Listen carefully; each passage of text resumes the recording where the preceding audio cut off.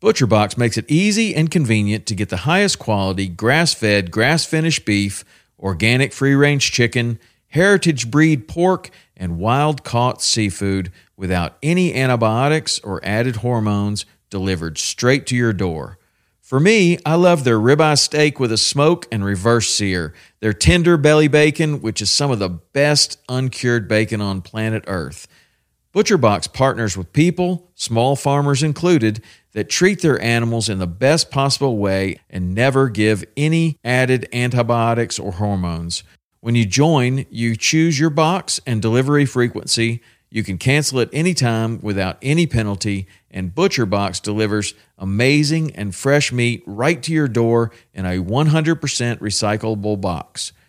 For a limited time only, get free chicken nuggets for a year and 10% off your first box when you sign up today and use the code WP. That's a 22-ounce bag of gluten-free organic chicken nuggets in every order for a year when you sign up at butcherbox.com/WP and use the code WP.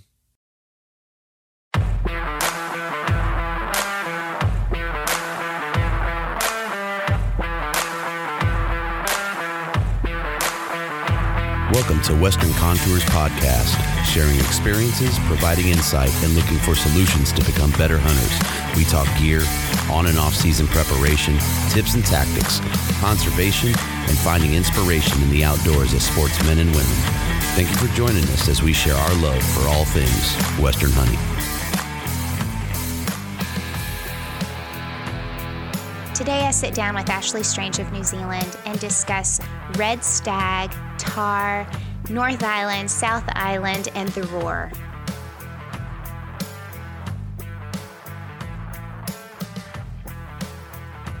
Okay, everybody, we are here today chatting with Ashlee Strange of She Hunts Too out of New Zealand. Ashlee, I'm so excited that you are going to chat with me today. Yeah, it's very exciting. It's cool. Well, do me a favor and just give us a little bit of your background on who you are, how you got started in the outdoors and hunting and all of that. Okay, well, as you've said, I'm Ashlee and I'm in New Zealand. So I live in the North Island of New Zealand. I basically was brought up in the outdoors. I'm one of three kids, and Dad always sort of brought us up in the outdoors. It was breakfast is done and right, you're outside sort of thing. And we were brought up, camping and in the outdoors, shooting rabbits and possums, and a real, I guess, what we would call a typical Kiwi family. Mm-hmm. So yeah, we were very much outdoors kids, and any chance we got to, go shooting or hunting or whatever, Dad was always really into that. He was really into pig hunting as when we were kids. So we did a bit of that as well. So yeah, we were very much just outdoors kids. It's the way we were brought up, and I guess it's quite common here in New Zealand to be brought up that way. Mm-hmm. Yeah. I love that. We get a little bit about, I don't know, I grew up in the outdoors. We grew up camping and hiking and all of that kind of stuff with the outdoors. My grandfather was a forester, and so we grew up with that too, but not a whole lot of people can say that a lot of people in New Zealand grew up in the outdoors. I don't think a lot of people can say that here in the States. Right. Yeah. Yeah. No, it's very much a Kiwi way. Yeah. To be fair. Yeah. Well, so you said your dad was a pretty big inspiration into the outdoors. Yeah. Yeah. He was definitely the reason I got into hunting in the outdoors. He, as kids, we were any minute, we were always outside. We were never indoor kids. We were never in front of the TV. It was just outdoors, and Dad was always willing to teach us and show us anything we kind of wanted to learn. And yeah, so it sort of started with Dad, really. Mm-hmm. Yeah. Did you have anybody growing up, but you and I have talked a little bit about this back and forth, about women being not as, there aren't as many women, there are more now that I've gotten older. But back growing up, the mentors that I could think, I really can't think of many. No. I didn't know if you had anybody in your life that as you were growing up. No. No. No, I had no woman. Actually, my mother she's not into hunting at all. Mm-hmm. So, no, it was Dad really for me. There was no woman that I knew. Even now, like I've got no friends that live around me that are into it. It is very, it's getting more and more popular in New Zealand, but it's still few and far between female hunters here. That's crazy. Yeah. It's very similar here. I think that our numbers in the States our percentages of hunters, it might be a little bit higher than New Zealand. I was reading that you guys make up 8% of your hunting percentages there. And I think we're just a little bit higher than you, but not by much at all. So it does kind of prove it's hard to reach out and touch another woman who you can actually sit back and have a conversation with. Yeah, that's right. That's where social media comes into play. It's just so great for, connecting with other female hunters because otherwise, like I said, I don't know anyone in my area that is into it. So for me, it's really awesome to have that social media side of things so I can connect with other females. And I've made some, really good friends, male and female, via Instagram or Facebook or whatever. And, so it's really cool, that aspect of it for sure. Right. I've enjoyed that aspect. I've enjoyed being able to connect with women. And although we don't always have the same background stories, there's similarities kind of intertwined into our stories. And I think that that's very comforting. I think it's also very, I don't know, it's just a way to connect. We don't have to be the same. We don't have to have the same upbringings. We don't have to live in the same countries, but exactly. We intertwine in our commonalities. And I really love that. Same. No, it's awesome. Okay, what was one of your first hunts? My first hunts? Well, we did a lot of possum and rabbits and whatnot, but my first, probably what you'd call a big game species over here, was probably back when I was about 8. I think it was 8. I went pig hunting with my dad and my uncle, and my cousin came along that was the same age as me. And it's actually quite a funny story, really. I remember, walking through the bush and whatnot and following the dogs. And all of a sudden, I just remember Dad throwing me up this tree. And I didn't really know what had happened, really. I just remember him throwing me up this tree and just holding on for dear life and just watching from, below, just this big ordeal happening, with the dogs and the pig and Dad and my uncle. And, so that was probably my first real experience and what you'd call it, big game species. So it was quite interesting. I bet being 8 and going through that was probably a little bit so exciting. It was an interesting opening, that's for sure. But other than that, with the rabbits and the possums and whatnot, from a young age we were out there and doing that with Dad. So that's probably my first that I can think of. It was quite interesting. I've heard a couple podcasts from some Aussies where they grew up just like you with small game. And the thing that they said was it was a great entry into hunting because with small game, you really have to be on your toes. The stalking aspect of it and learning about the animals and learning their habits and all of that. It's a great entry into hunting because it teaches you so well. Yeah, definitely. No, it's a good entry for sure. I think most kids around, in New Zealand probably have that same sort of entry into hunting with the rabbits and the possums and the pests basically in New Zealand. Yeah. I didn't know, you said the pigs. I didn't know if they are invasive like ours over here, if they're more of a nuisance type thing, or is it just, do you have to have permits? No permits. So they are a nuisance. So it's quite common where I live up here that pig hunting's quite big up here. So they are a pest basically. So no permits needed. That's nice. That's nice. I mean, it's not nice that they're invasive because they do destroy land. Yeah, exactly. And farms and all of that. But it's nice to not have to worry. In Tennessee, you still have to have a permit. In Texas, I think they're doing away with the permits because of how invasive they've become. We're quite lucky here. We don't need permits to hunt anything. Really?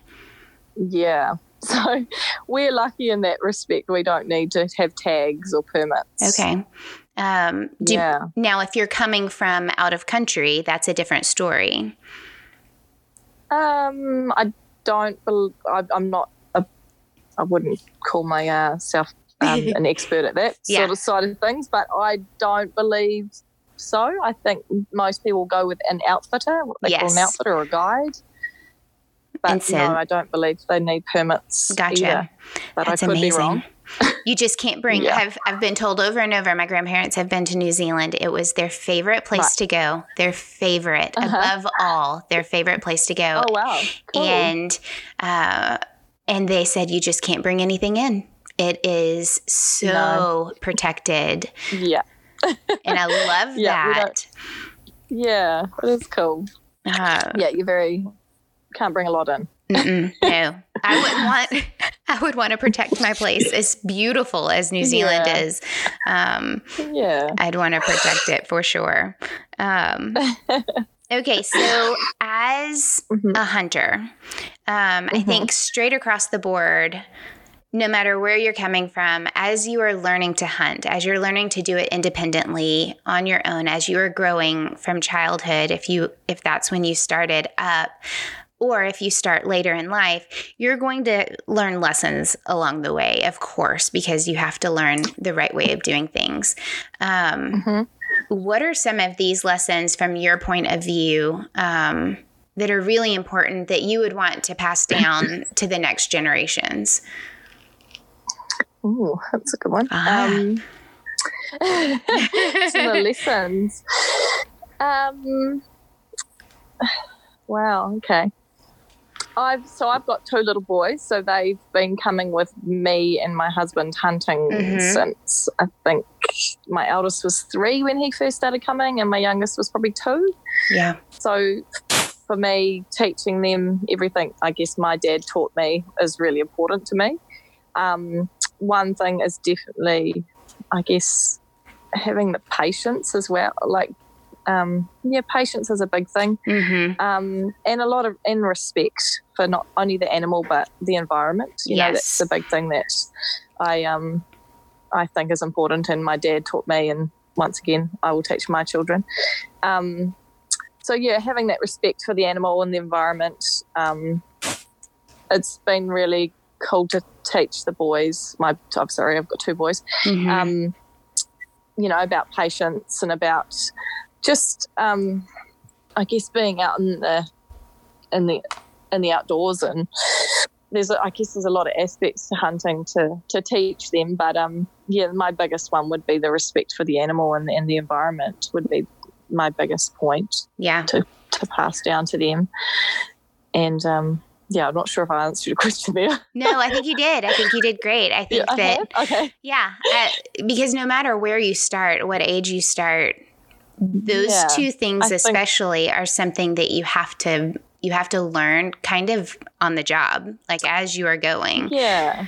I think you need to learn those before you almost start hunting, before you start, shooting something. Or I think it's important to learn, about obviously the outdoors and about the animal itself and, their habits, their just their background, basically. Yeah. And a good way to learn that is to get out there and not necessarily take the rifle or a bow, just to go out there and just watch them and, see them in their own habitat. And, that's really awesome way to learn in itself. Yeah. Yeah. I took both of my kids out this weekend for their first hunts, official hunts. They've been in the outdoors their entire lives, learning about different species and learning. My husband's a wildlife biologist. And so learning about species of animals and details and environments and all of that has been instilled in them. But they went on their first hunts this weekend. And the question I had to my son when the time arose to where we had an opportunity to harvest a deer, I said, "Are you ready?" And he said, "Yes." And I said, "Are you ready to actually take a shot where you're not going to hurt her? You will put her down, because our job is not to hurt or maim. Our job is to do it well." And he looked at me and he said, "No, I am not ready to do that." And I was so impressed with his ability to take that on himself and say, "No, I'm not ready. I think I need more practice. I think that I would rather be sure and not question it going into it." And he's 9. And it just made me a very proud parent, but also a proud hunter passing it on, because he realized the ethical side of it. And like you said, it's something that you have to instill ahead of time. But until you're in that moment and you know how to make that decision, it was a cool experience to witness. He could have been anybody I was hunting with, but I was super proud that he is my son. But I would have been proud no matter who he was. That's awesome. That's cool. Yeah, but those are those lessons. Those are those exactly, those things that you start ahead of time, like you said. I love that. Yeah, for sure. What are some things, being a woman and hunting, just adapting different things? I mean, I have to say, as a woman, we hunt like men. I mean, the end results that as we go, as an ethical person, if we are comparing apples and oranges, like, we're totally different, but our end results are the same. But how do you think, are there things that you've had to adapt in certain ways that you have had that work for you versus what they were made for?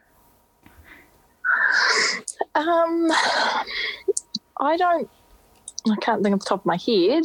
I think, like, in the last couple of years here in New Zealand, they've finally brought in female hunting clothing, like hunting range. Yes. Before that, we were wearing men's clothing because there was nothing for women. So I think now in New Zealand especially, I think they are finally coming to terms with the fact that there are more females out there, and it is really awesome to finally have gear that fit and are made for women. It fits, it's comfortable.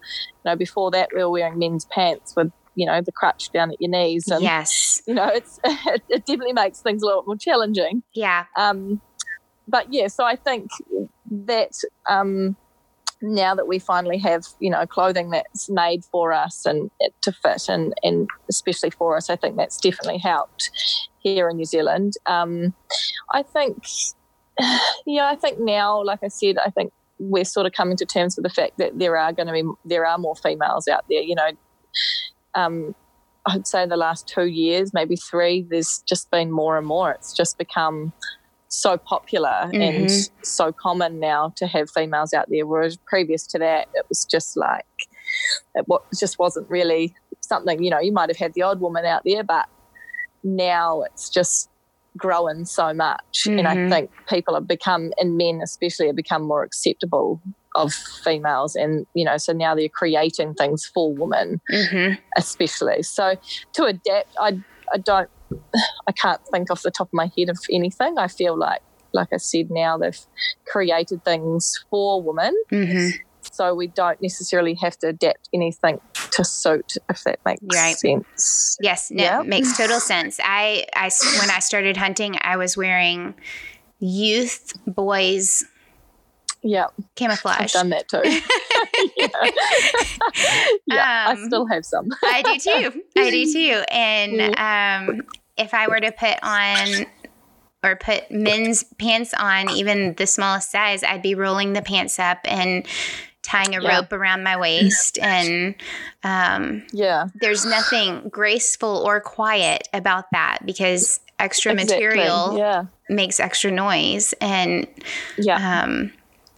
so it's a challenge in itself. It really is.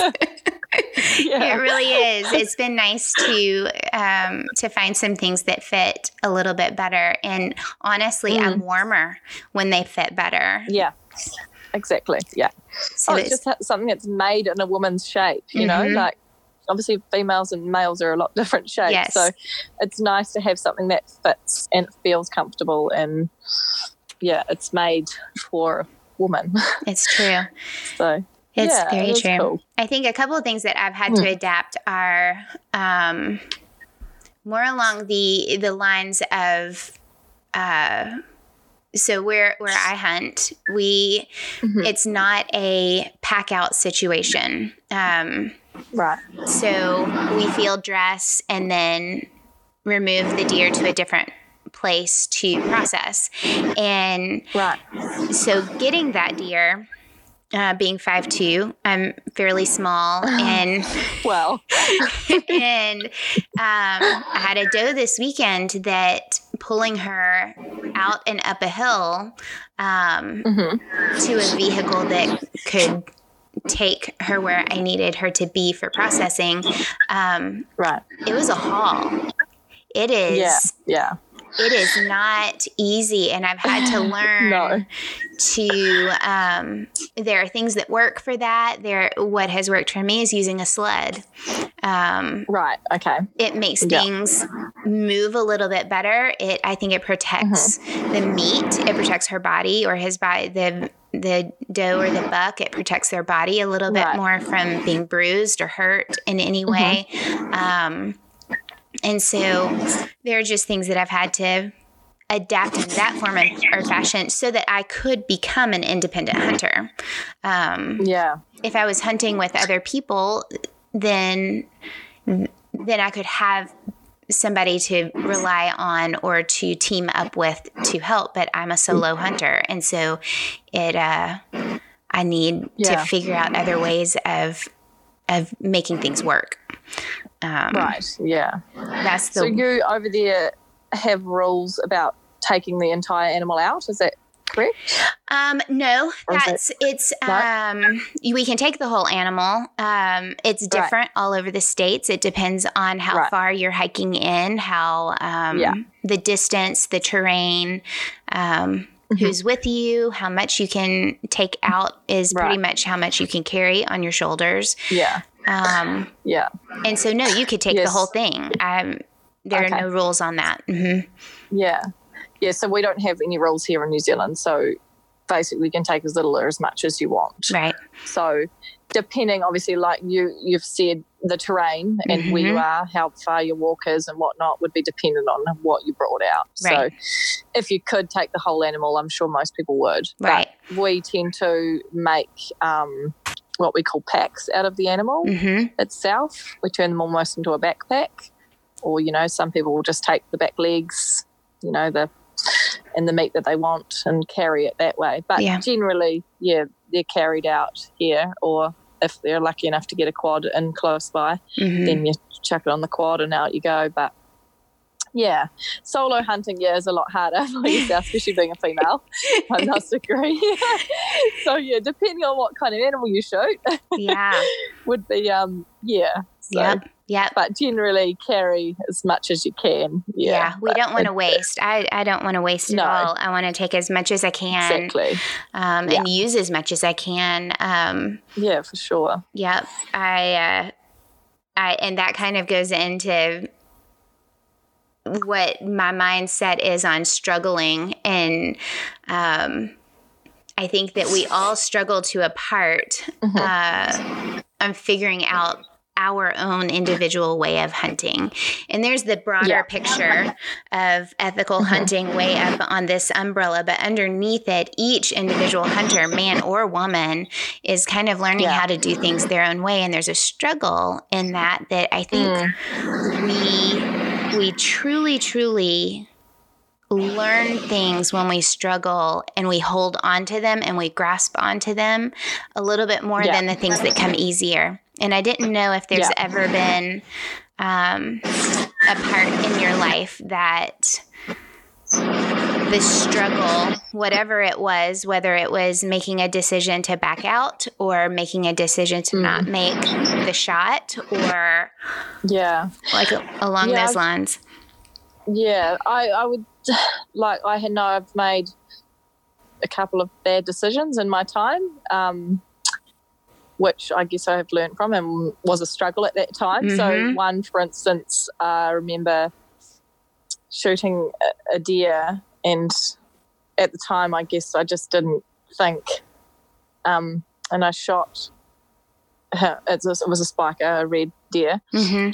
And then it wasn't until after the fact, and I thought, wow, why did I do that? It was the bottom of this gully, and I was by myself, and I thought, wow, how am I going to get this out? I've really made it hard on myself, whereas I didn't need to, I didn't think things through and think, wow, I should just leave it. It's going to be really hard to get out of there, move on. But I guess, I don't know if that's what you mean by struggle, but there's sometimes, there are things that, like I did that once and it's something that I'll never do again. Right. Because it was a real struggle to get out of there. And then probably another scenario that I can think of the top of my head, I went out for a solo hunt one evening and shot a boar or a pig. And he was across sort of a gully from me about 200 metres away. And after I shot him, I knew he'd gone down. And I thought, I'll just go over there. It's not that far. And I, once again, didn't think. Should have stopped and sort of had a bit of a breathe, bit of a think, and thought, what's the best way to get there? Instead, I just thought, we'll just go this way. And I went the way that I originally thought was the best way, and turns out it wasn't the best way.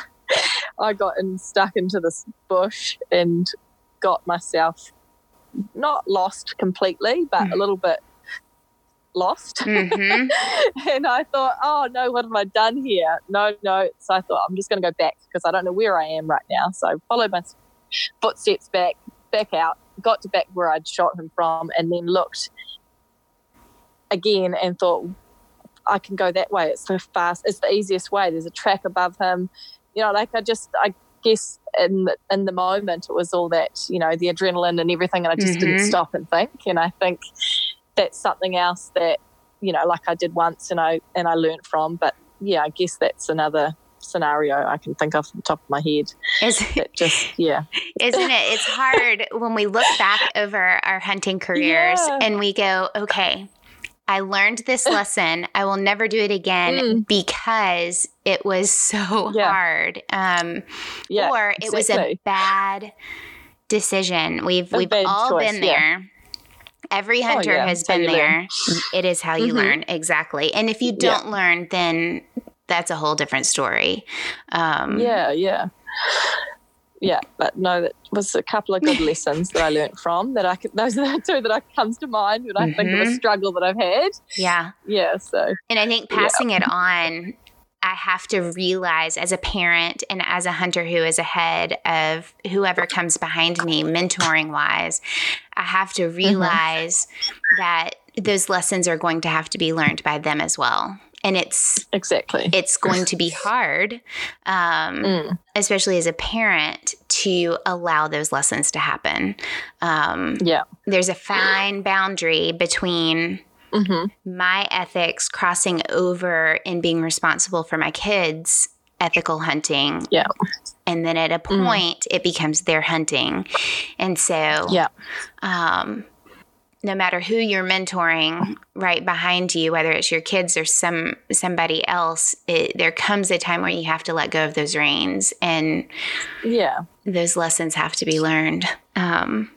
Yeah, exactly. And I think that's, like with my dad, teaching me all he knew about hunting. He was sort of in the same boat. He taught me everything he knew, and then it was, like he was sort of like, it's your turn to now go out there and learn for yourself almost, with what I've taught you, and and go from there. So yeah, I guess it's sort of similar sort of thing. And I did obviously go out there, and I did learn from some of the mistakes that I've made, but that is the only way you're going to learn, isn't it? It's true. It's something that I've done once, and never think I won't do it again.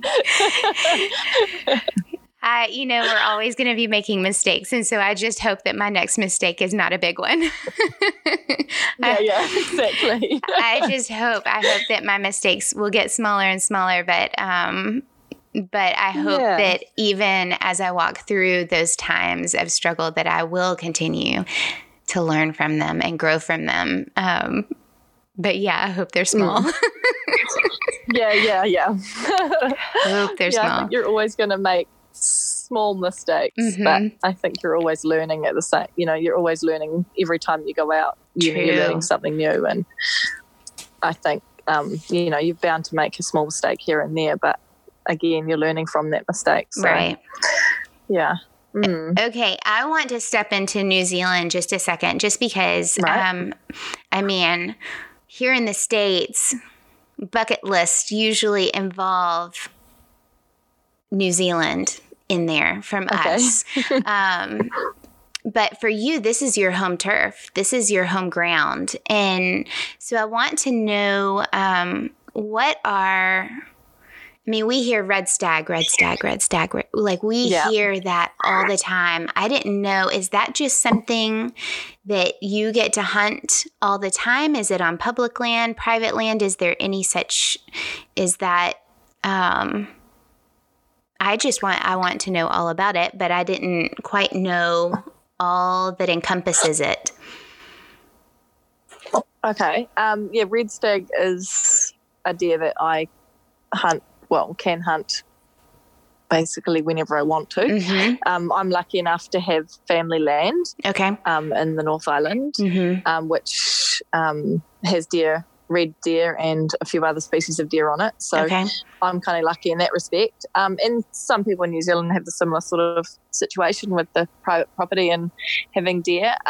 Otherwise, yes, you can hunt red deer in the wild, or in what we call dockland, which is Department of Conservation, so it's owned by our government. You can hunt red deer on private or on public land. It is sort of one of those species that is quite common, I guess you could say. So in New Zealand, we have every year we have what we call the roar. So it's when the red deer rut. So it's in March and April every year. So that's quite a big, a big mark on the calendar for every Kiwi hunter, I guess, here.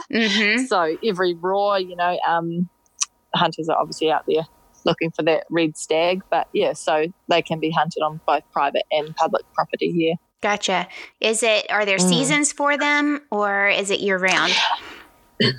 There's no seasons, no. So it's year round. All deer here are year round. They just have their times where they rut. In the year, and yeah, it's a little bit easier in that time. Right. Not easier, but just more. They make themselves vocal and known. So it can be easier. Yes.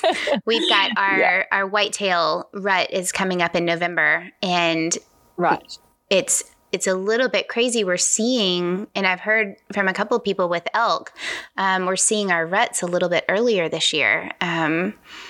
So we're seeing that movement and that characteristic, the attitude coming out a little bit more, a little bit earlier this year, which is kind of crazy that it's like that. But I didn't know if we have certain seasons.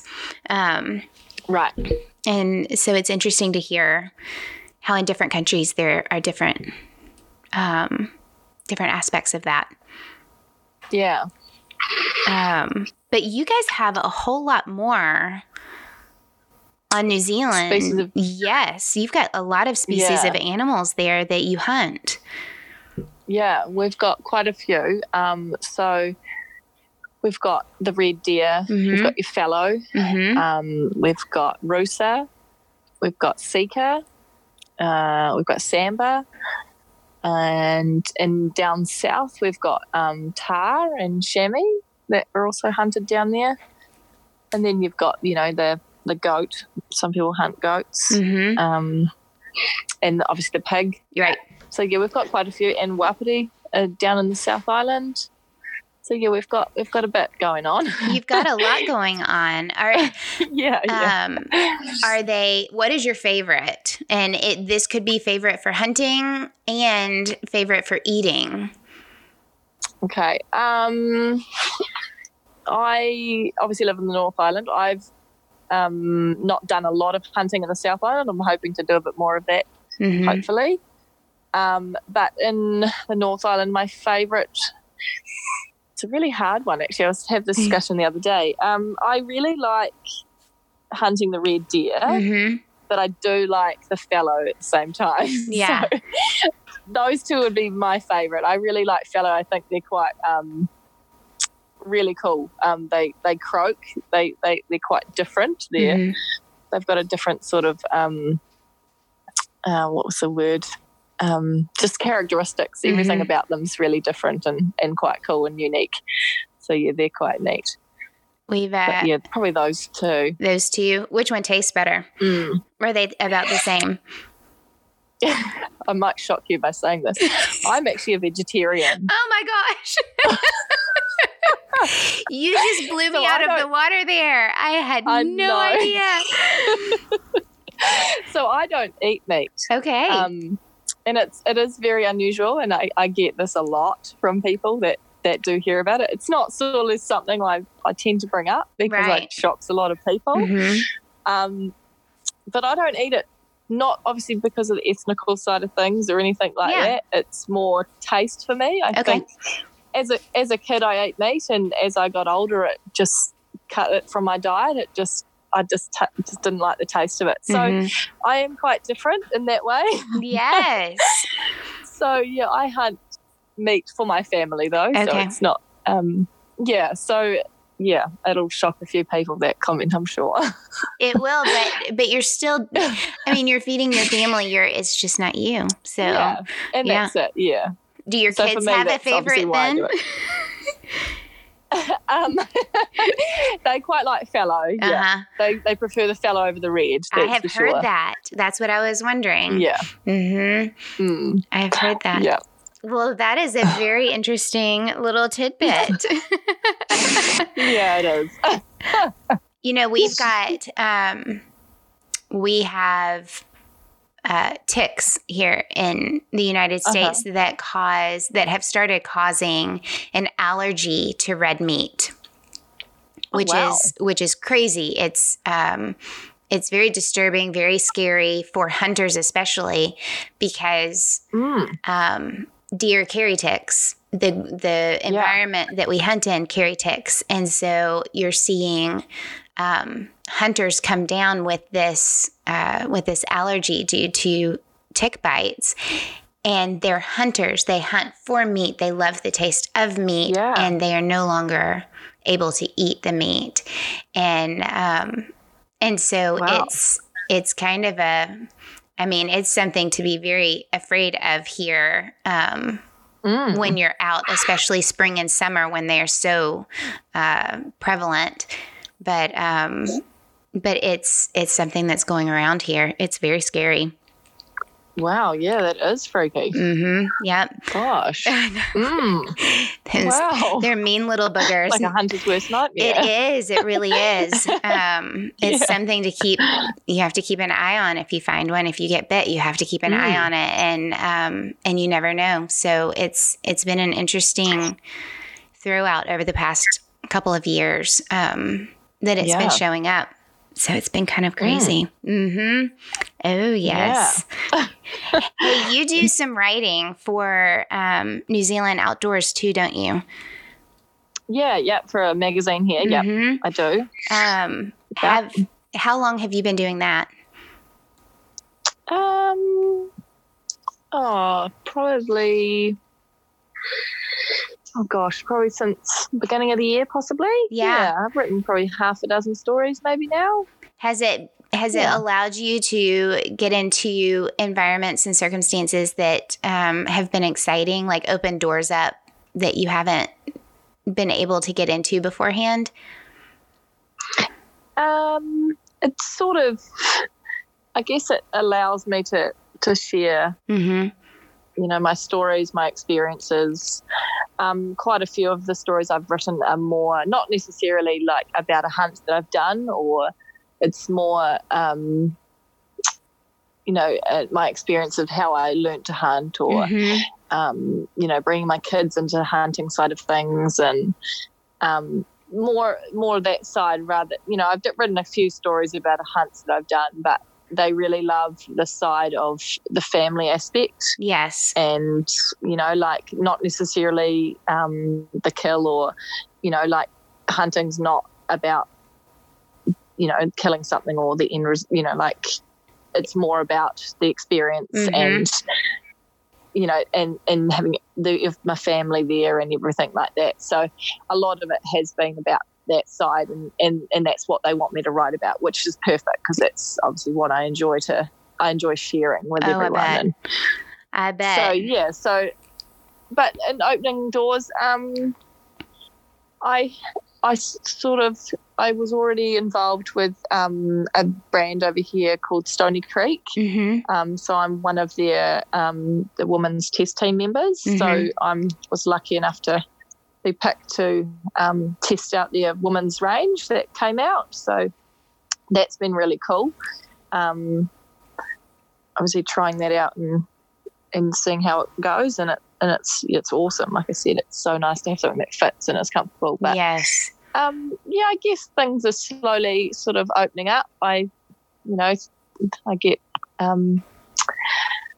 invited to go to hunts and places and things like that. So I do get some quite cool opportunities with hunting, I suppose. Yeah, more so. I think that there's a balance of life outdoors hunting that we all kind of have to carry and juggle. But it's exciting when those things overlap. Definitely. Yeah.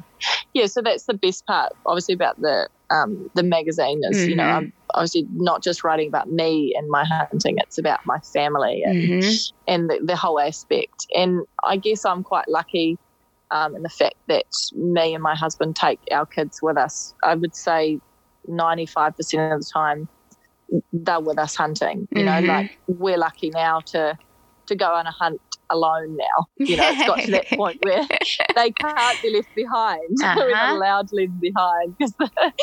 So we are, so it's very few and far between that we get to go alone now. So, which is, that's great. Like that's, they're really into it, and that's, the way that I was brought up, and I hope they continue to, to grow and love the outdoors as much as we do.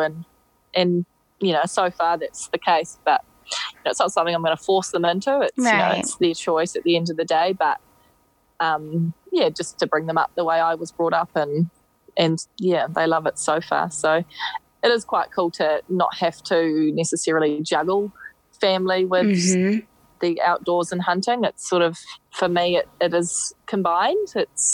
So I guess I'm quite lucky in that respect. That I don't have to choose. Yes, that is true. There's a thing that I've heard over and over here in the States. By getting women involved in hunting, you get the whole family involved in hunting. And I think that that's very, very true. I think that definitely. Growing up, I did not get the chance. It's not that I was denied that. It was just not a second thought. Right. My brothers did. My dad's, neither one of them really hunted growing up. Squirrels, things like that here in the States, little things. But my stepdad didn't get I think he didn't get into hunting until my brothers were old enough to do it. And so it was more so, I guess, if my mom had gotten involved, then we probably all would have gotten involved, which is kind of how it's happened for my family. Before I started hunting, my husband would go hunting and I would stay home with the kids. And it has been an evolution of me getting involved in hunting that our kids have now. And so it's a better way of generationally keeping hunters in our community by getting women involved. It's an exciting time to see that, but I think it's also a very important thing to do. Yeah, definitely. No, I totally agree. I think it's like we're obviously both quite lucky in that we can go hunting as a family, you know, like. And I think, like, you're right, the wife or the female or, you know, girlfriend or whatever, mother going hunting, this definitely gets everyone together, doesn't it? Yeah, it really does. It really does. It opens that door up a little bit wider.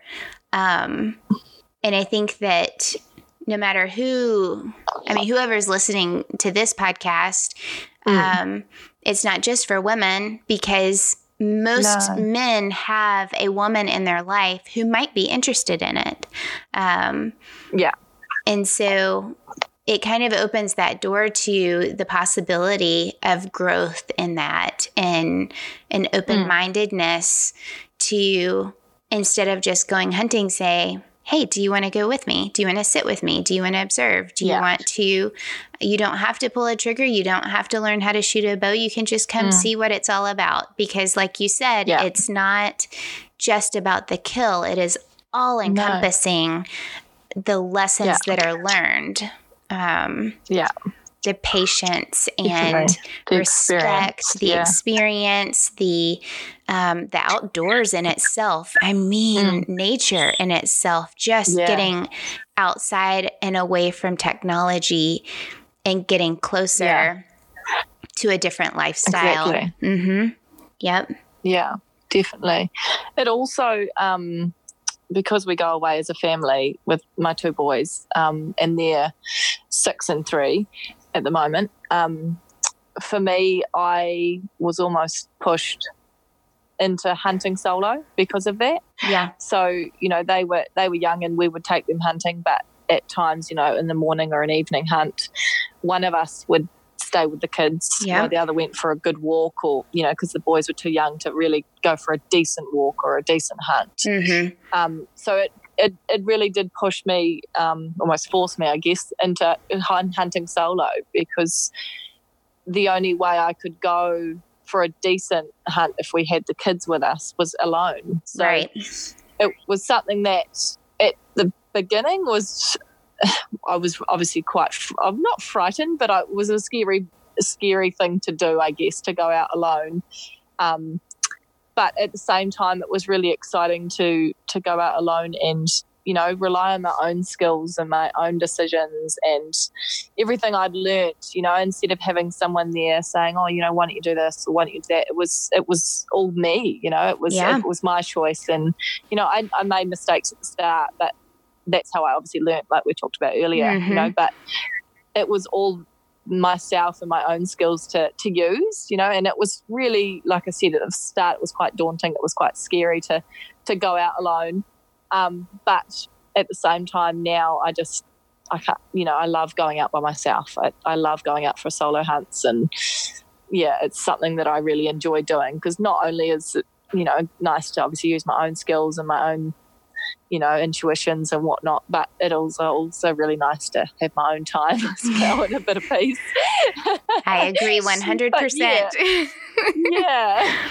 There's that. But yeah, so that having the kids there, that definitely did push me into going out by myself. And I'm so glad I did. And now, like I said, I'll never look back. It was, you know, it's really cool. It's not something that obviously frightens me anymore. And once I got a bit of confidence in being outdoors by myself and in the dark in the bush by myself, you know, that kind of thing. Yeah, now I enjoy it. It's great. I love going out by myself now. It's pushing outside of your comfort zone. There's a you get to a point where you rely on somebody else and you rely on someone else. Mm-hmm. Yeah. And it's nice to be able and to, like you said, should I do this? Yeah. But you have to take that step. You've got to take the step into it. You've got to use your own skills and your own intuitions. And like I said at the beginning, like I might have made decisions at the beginning that probably weren't quite right, but that's once again how I learned. Like, oh no, that wasn't right. Next time I won't do that. I'll do this. And you're just learning, your own skills and just, I guess, fine-tuning your own skills by doing that and by being by yourself and not having someone to rely on to ask or being told, go this way, go that way, So it is really cool to go out. I think it's just having that confidence and sort of almost challenging yourself to have a go and just see how it goes. Right. It is quite daunting. It is. It really is. Yeah. We draw straws on who gets to go. Our kids are getting older now, so they are now able to do the longer hunts. It's time and distance that wages what they are able to do. But for solo, for hunting without the kids, we have to draw straws on who gets to go. Yeah. And it was the first time I ever hunted, I hunted solo. And walking in the dark, getting up really early, walking in the dark in unfamiliar places that can feel, like you said, very daunting. Am I up for this? Am I strong enough for this? Am I able to do this? Self-doubt. You do until you do it. And then there's a sense of accomplishment and strength behind it. Exactly. And I've done this by myself. Yes.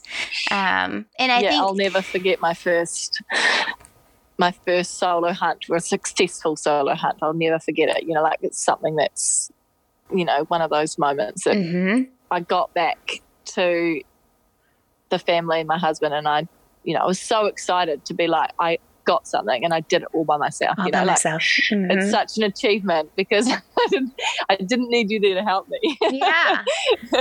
I think that's innate in us. As parents, we see our kids as 2-year-olds and 3-year-olds. I want to do it by myself. I want to be independent. I want to walk by myself. I want to carry this by myself. It starts from then. And we are constantly evolving over time into, I can do this by myself. I can do this. And it spans into hunting. There's always the drive to be able to do something by yourself. And I say by yourself, but I don't mean alone, because there's a difference, I think, in those words, because I don't ever feel alone out there. No, neither. And so it's, and I think this also crosses male or female into just hunters.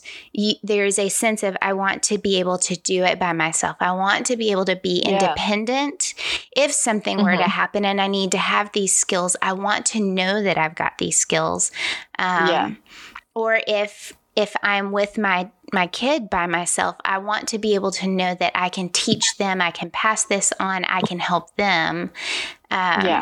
So it's all, it just circles all back around from when we were little. Yeah. It is driven into us. Yeah. I can do this. I want to do it by myself. Yeah, exactly. Yeah.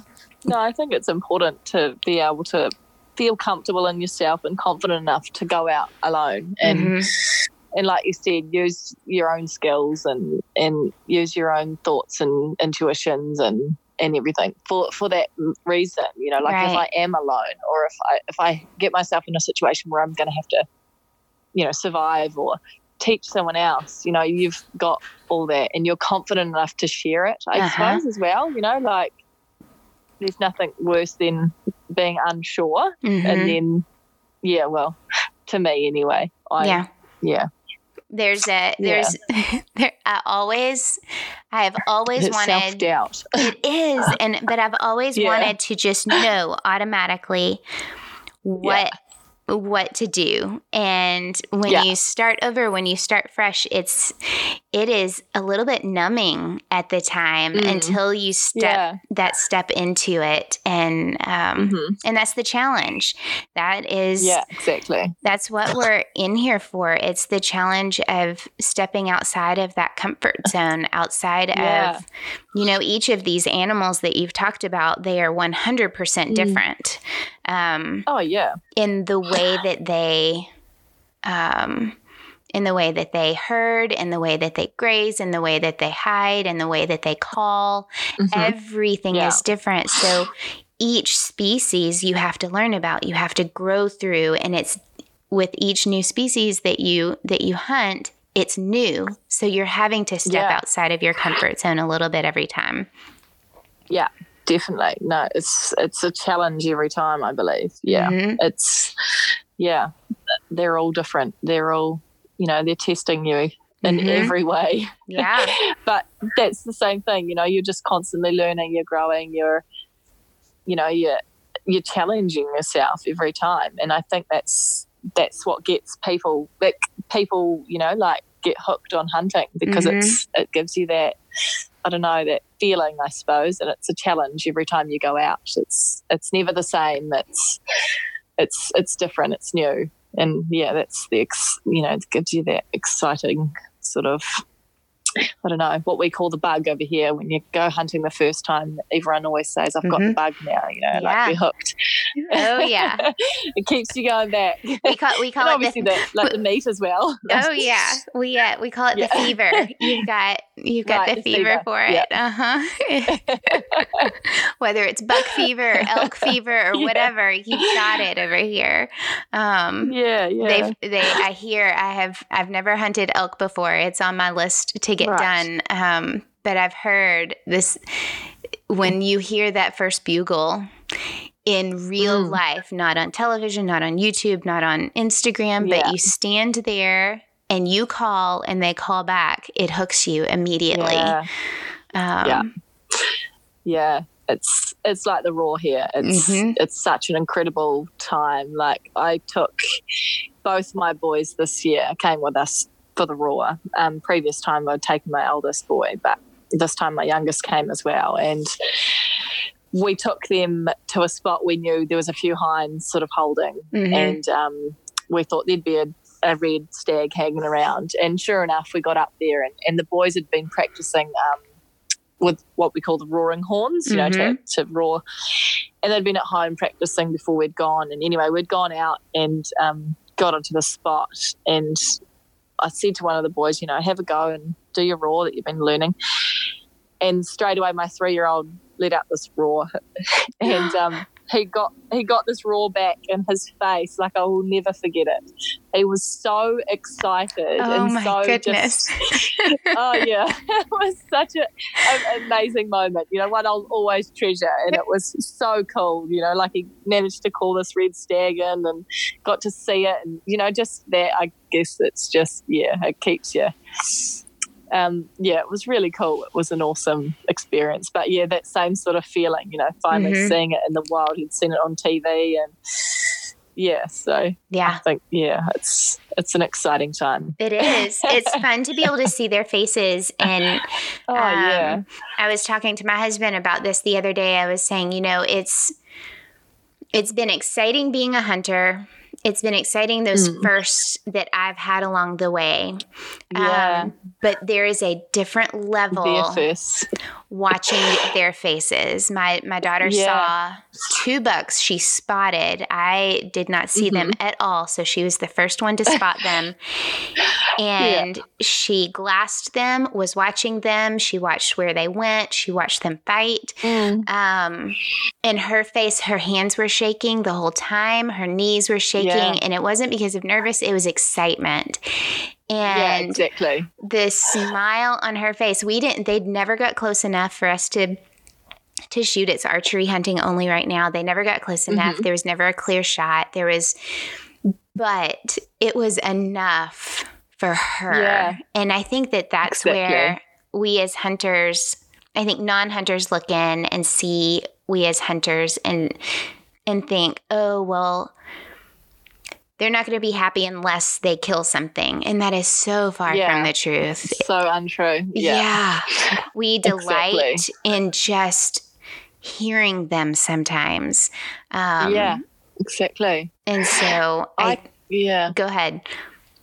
Oh, I was just going to say, I quite often leave the rifle at home and go out with my camera quite often. You know, like, I don't think it's necessary to shoot a deer every time I go hunting. You know, like, I call it hunting, but sometimes I literally will just go out with my camera and take photographs of them, watch them. Like you said, you're always learning, just sitting there watching them in their own habitat, you know, and yeah, like, I think, they don't understand, non-hunters don't see that side of things either. No. They just think we're out there to just kill everything. Right. But, no, I think, that's important to learn, is to go out there and just watch them. Yes. And like, just to, you know, like, quite often I'll take my camera and I'll just see how close I can get, you know, just to challenge myself. And obviously I'm learning and I'm practicing, you know, my stalking, and, you know, which all comes back to when I do take the rifle out with me. It's, you know, it's going to, you know, I'm learning and I'm getting closer, and I'm, you know, I guess it's a practice and it's a learning thing, but that's definitely something I do quite often now, you know, as a challenge to myself, see how close I can get.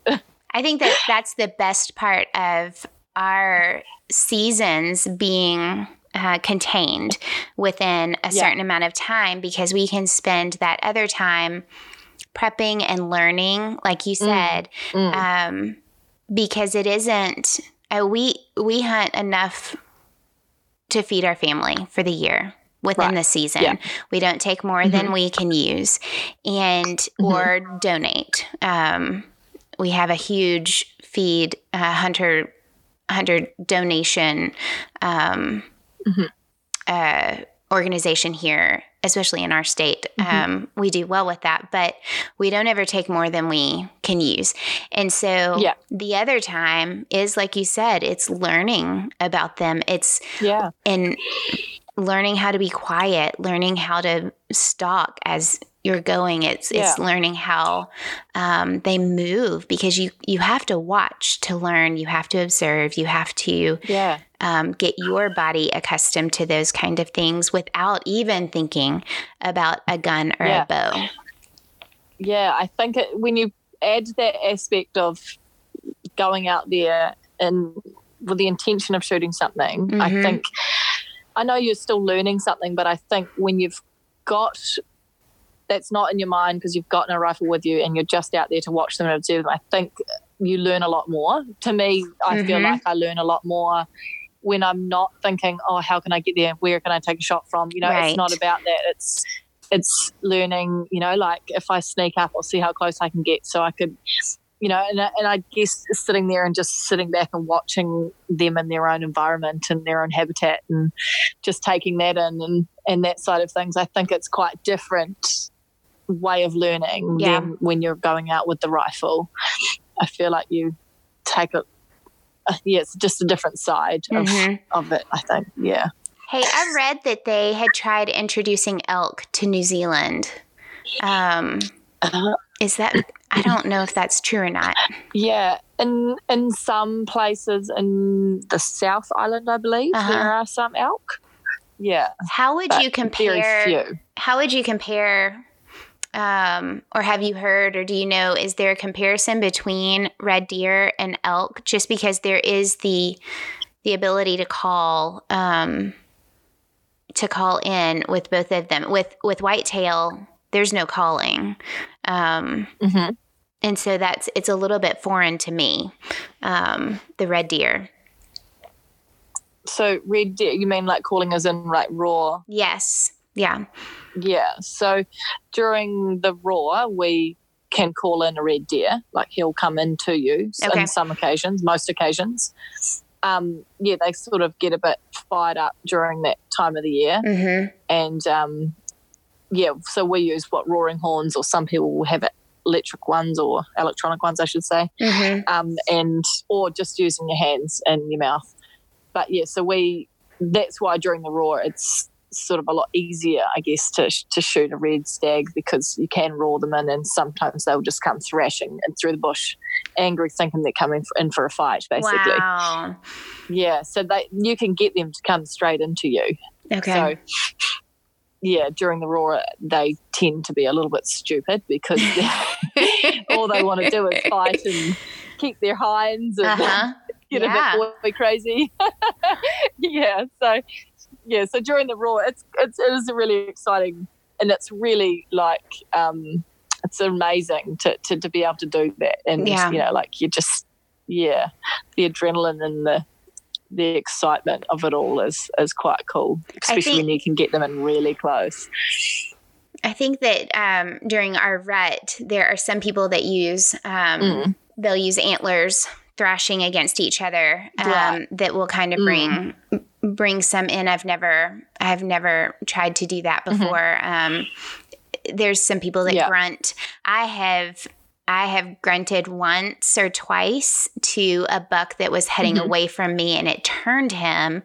He didn't move toward me, but it just turned him enough that it allowed a shot, a better shot that was a cleaner situation. But I guess it's all different. I think that's why I love the ability to have different species, just because of the way that you can learn everything. It's just always a challenge. Yeah, exactly. Yeah. So we've obviously got quite a few different species of deer. Yeah. And they're all completely different to hunt. They all have their own characteristics and their own habits and whatnot. So yeah, there's quite interesting, hunting different species, because there's different ways to hunt them. There's obviously they have different calls. They sound completely different. They're just so different from each other. So it is quite cool to have that challenge, and we're lucky that they rut at different times of the year. So you go straight from a red deer to a fallow deer to a seeker to a rooster and so on. So you can go from the likes of March to August and hunt all different deer during that time, during their ruts. That's amazing. I love that. Yeah, it is really cool. It keeps you on your toes. Really cool, yeah. It keeps you on your toes for sure. Exactly. Okay, I want to talk just a little bit about women in New Zealand who hunt. Are there communities or are there groups that get together that support each other, or is there anything like that in your area? Not in my area, no.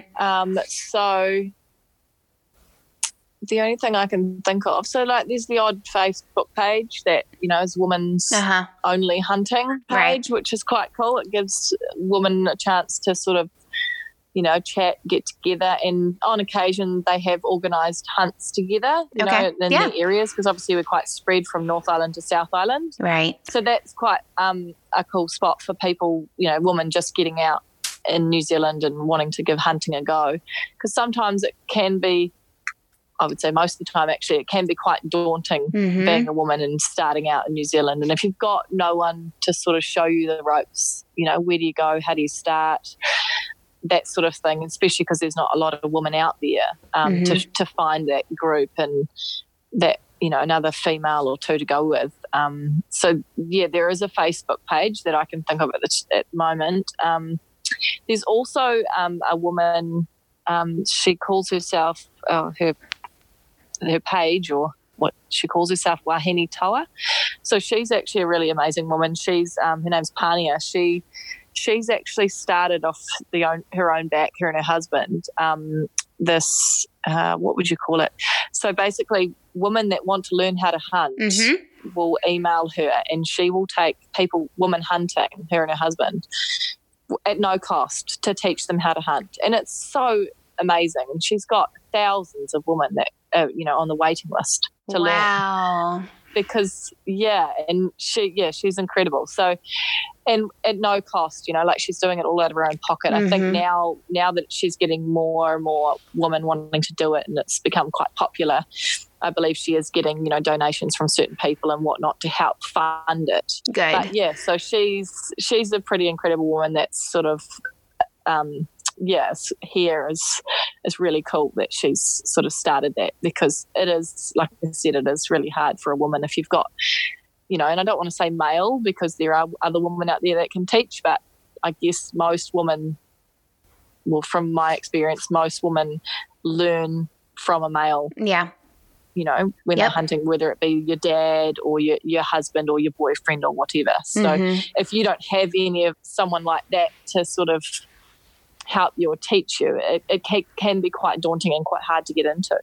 So she's started that up, which is really amazing. And she's, she can't obviously take heaps of women out at a time. It's only a couple at a time, but it's a really cool thing that she's doing. So I really think that's awesome. She's taken it on as her mission. That is great. Yeah, she really has. Yeah, so it's really cool, and it's it's obviously really inspiring for other women out there and whatnot. So it is really cool that she started that. I think that there's not a lot. Yeah, not a lot otherwise. I think that there's more interest than there's ability. And I think that we have a whole lot of women here in the States getting involved in hunting, but staying in the community has been the problem. And I think that's where we go back to the connection. You as a hunter, whether you're a man or a woman, truly you can go only so far without somebody to encourage you or to show you a little bit further, that next step. And so I think that, like you said, social media has been a blessing. It can be a curse as well, but it can be a huge blessing. It can be a huge blessing to connect women together so that we don't feel so alone. And that's right. And so I'm really grateful for that. Because it crosses boundaries, it crosses countries, it crosses traditions. It just opens the door wide for relationships. So I'm grateful for that. Agree. Yeah. Okay. Yeah, same. Yeah. Give me what. So you're going to be starting in the next couple of months. The roar will begin. Do you have some exciting goals for this year, or some exciting hunts on your docket? I'm hoping next month to go back down south to the South Island and hunt a tar or a chamois. Yeah. So those are two species that I'm yet to shoot. So that's definitely, those two are definitely on my bucket list to have a go at. So I'm hoping next month to head down to Christchurch and go hunting with a guy actually that I've met through Instagram, which was really, really quite cool. So he's put his hand up and said, "Oh, look, I'll take you out." So that was really cool. I guess we're quite lucky. I don't know what it's like in America, but in New Zealand here, we've got quite a cool, I guess, community of group of people, especially through social media, that are willing to, to say, "Hey, come out, I'll take you, and I'll show you this, or I'll take you out here." And so it's quite cool. So this guy has agreed to take me out to hopefully shoot myself a tar. So that's on my list for this year. I looked up a tar, and they are pretty cool looking. Are they big, or are they? I haven't seen one myself, but I have heard, and I've obviously got friends that are down south, and they are a lot bigger than what I thought they were going to be as well. So they are quite big animals. But so they call them the king of the mountain. They're really majestic kind of animals. They're quite incredible. Yeah. Very cool. They're hard to hunt, and they're just so so good on their feet on those mountains and stuff. So it will be a hard hunt. It'll be quite different. Here in the North Island, we don't have as many. Well, we obviously have hills and mountains, but very different to down south. It's a complete different way of hunting. It's different terrain. It's different, obviously, heights, and obviously there's snow down there. Whereas we do have some snow in the North Island, but not as much. So yeah, it'll be it'll be a good challenge, and I'm looking forward to that. So that's on my list for sure this year anyway. That is exciting. I will definitely be following along. Please keep me posted. I shall. I will. I'll be rooting for you. That'll be an exciting hunt. I'll be excited for you. Yeah, just something a bit different, something a bit of a challenge. Yeah, so that'll be cool. That's great. Ashlee, thank you so much for hanging out with me. This went by so fast. I just looked down and I went, oh my goodness. I've enjoyed hearing, it's you're in a totally different place. You are hunting different animals in different ways, but at the same time, there's so many similarities intertwined into it. And I love hearing that, because even though I can't compare myself to you in what we are hunting, the connection is, there's a community there, and I love it. So I appreciate your time today. Or tomorrow. Welcome. It's tomorrow, your time for me. Yeah, we're in the future. It's true. Well, tell everybody very quickly how they can follow you on any kind of social media. So I'm on Instagram at She Hunts Too, or I'm on Facebook at She Hunts Too. Okay. All right. Well, thank you very much. You're welcome. That was cool. It was nice to meet you. It was great talking with you too. If you want to go follow Ashlee, she is on Instagram, She Hunts Too, or follow her on Facebook at the same, She Hunts Too.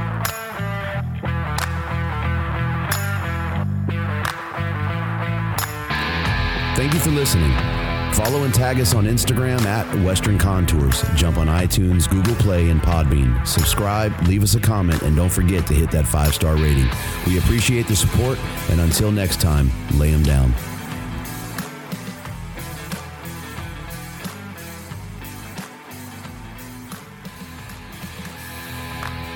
Hey everyone, this is Andrew with Sasquatch Fuel.